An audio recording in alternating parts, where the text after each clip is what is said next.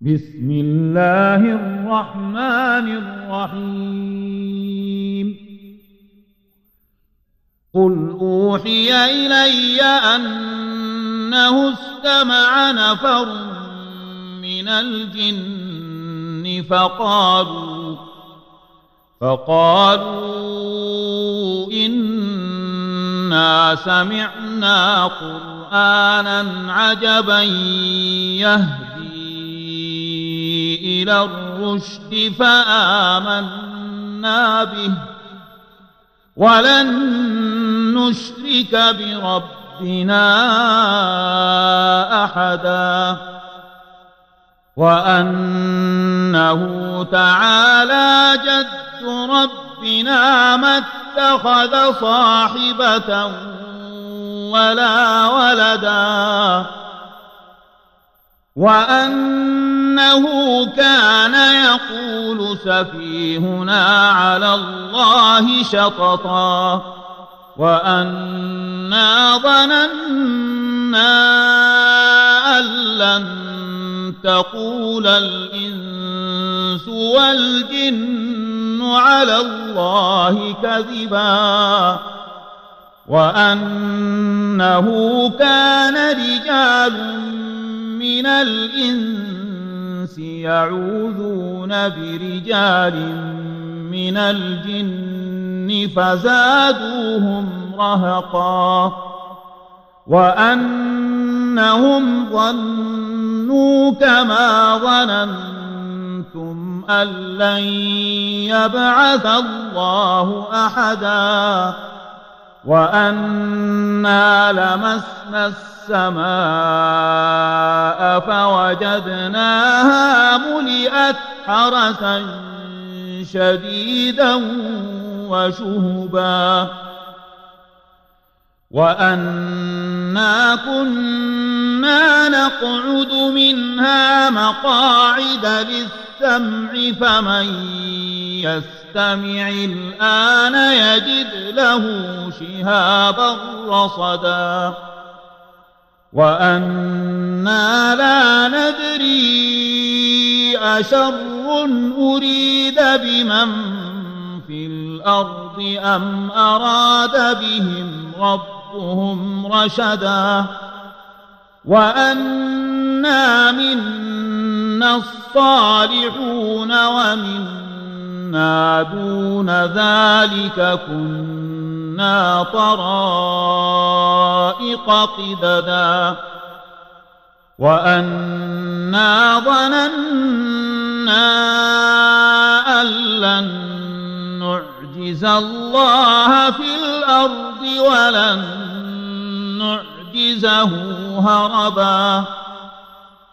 وأنا لما سمعنا الهدى آمنا به فمن يؤمن بربه فلا يخاف بخسا ولا رهقا وأنا منا المسلمون ومنا القاسطون فمن أسلم فأولئك تحروا رشدا وأما القاسطون فكانوا لجهنم حطبا وأن لو استقاموا على الطريقة لأسقيناهم ماء غدقا لنفتنهم فيه ومن يعرض عن ذكر ربه يسلكه عذابا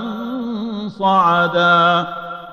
وأن المساجد لله فلا تدعوا مع الله أحدا وأنه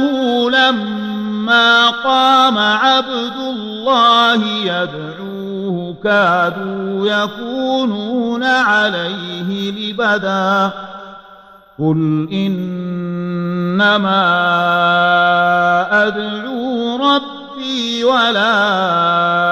أشرك به أحدا قل إني لا أملك لكم ضرا ولا رشدا قل إني لن يجيرني من الله أحد ولن أجد من دونه ملتحدا إلا بلاغا من الله ورسالاته ومن يعص الله ورسوله فإن له نار جهنم خالدين فيها أبدا حتى إذا رأوا ما يوعدون فسيعلمون من أضعف ناصرا وأقل عددا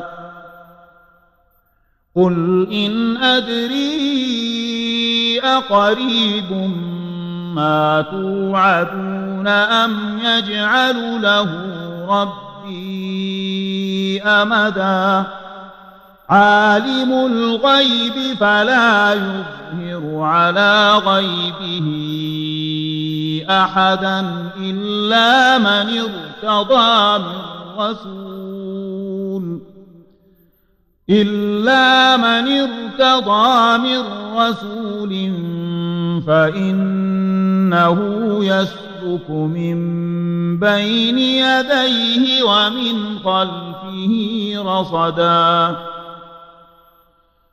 فإنه يسلك من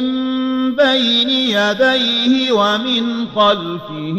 رصدا ليعلم أن قد أبلغوا رسالات ربهم وأحاط بما لديهم وأحصى كل شيء عددا